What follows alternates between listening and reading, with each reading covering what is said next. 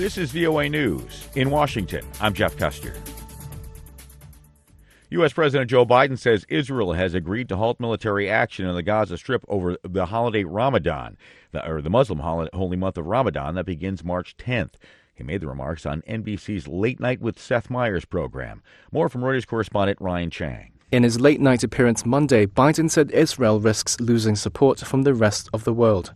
He added that the Israeli government made a commitment to him to try to evacuate large portions of Rafah, which has millions of displaced Palestinians who fled other war-torn parts of Gaza before Israeli forces move in to target what he called the remainder of Hamas.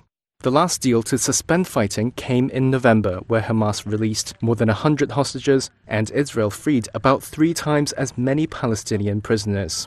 In recent weeks, both Israel and Hamas have publicly maintained positions that are far apart for a potential truce, while blaming the other for delays. Israel continues to say it will not end the war until Hamas is destroyed, while Hamas says it will not free hostages without an agreement to end the war. That's Reuters correspondent Ryan Chang reporting. A Moscow court Tuesday sentenced the leader of a Nobel Prize-winning human rights group to 30 months in prison. AP correspondent Karen Chamas reports. Oleg Orlov was convicted of discrediting the Russian army in an article that he wrote denouncing the Russian invasion of Ukraine. Orlov has said the case against him is politically motivated. The verdict concluded a retrial after Orlov was earlier ordered to pay a fine. The prosecution appealed the fine, seeking a harsher punishment. The verdict highlights Moscow's lack of tolerance for any criticism of its war in Ukraine. I'm Karen Chamas. For additional stories 24 hours a day, visit our website, voanews.com. This is VOA News. Following a meeting of European allies, French President Emmanuel Macron said late Monday he could not rule out sending troops to Ukraine.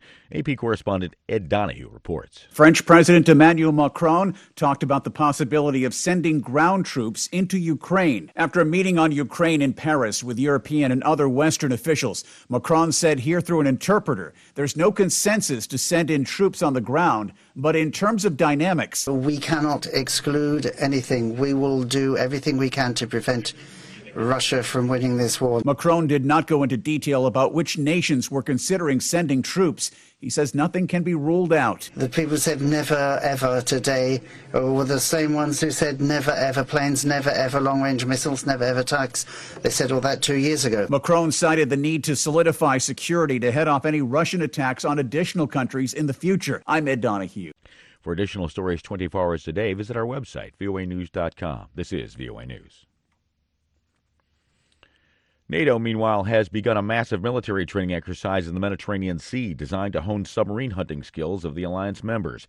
NATO Submarines Commander Rear Admiral Thomas Wall gave a brief outline of the project at a ceremony in Sicily as the exercises began on Monday. This exercise will take place mainly off the coast of Sicily. Allied Navy units from 9 nations begin the challenging training with the opportunity to improve their skills in anti-submarine and anti-surface warfare until the exercise completes on March 8th.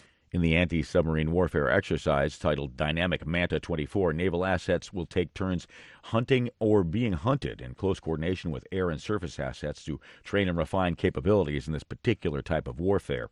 7 NATO submarines from Greece, France, Italy, Spain, Turkey, and the U.S. are participating in the complex drills. With a trial less than a month away, a New York District Attorney is seeking a gag order for former U.S. President Donald Trump as he goes to court over alleged hush money payments. Associated Press correspondent Julie Walker reports. Manhattan District Attorney Alvin Bragg asking a judge for a partial gag order on Donald Trump to protect prosecutors, court staff, jurors, and witnesses, arguing the former president's attacks pose a significant threat to the trial starting March 25th. Trump continually denying charges involving alleged hush money payments to cover up affairs from voters. The DA citing a surge in threats and messages, including leave Trump alone or Bragg will get assassinated. More than 600 emails and phone calls to his office. Julie Walker, New York. You'll find more on this story and all the stories we're covering today on our website, voanews.com. In Washington, I'm Jeff Custer. This is VOA News.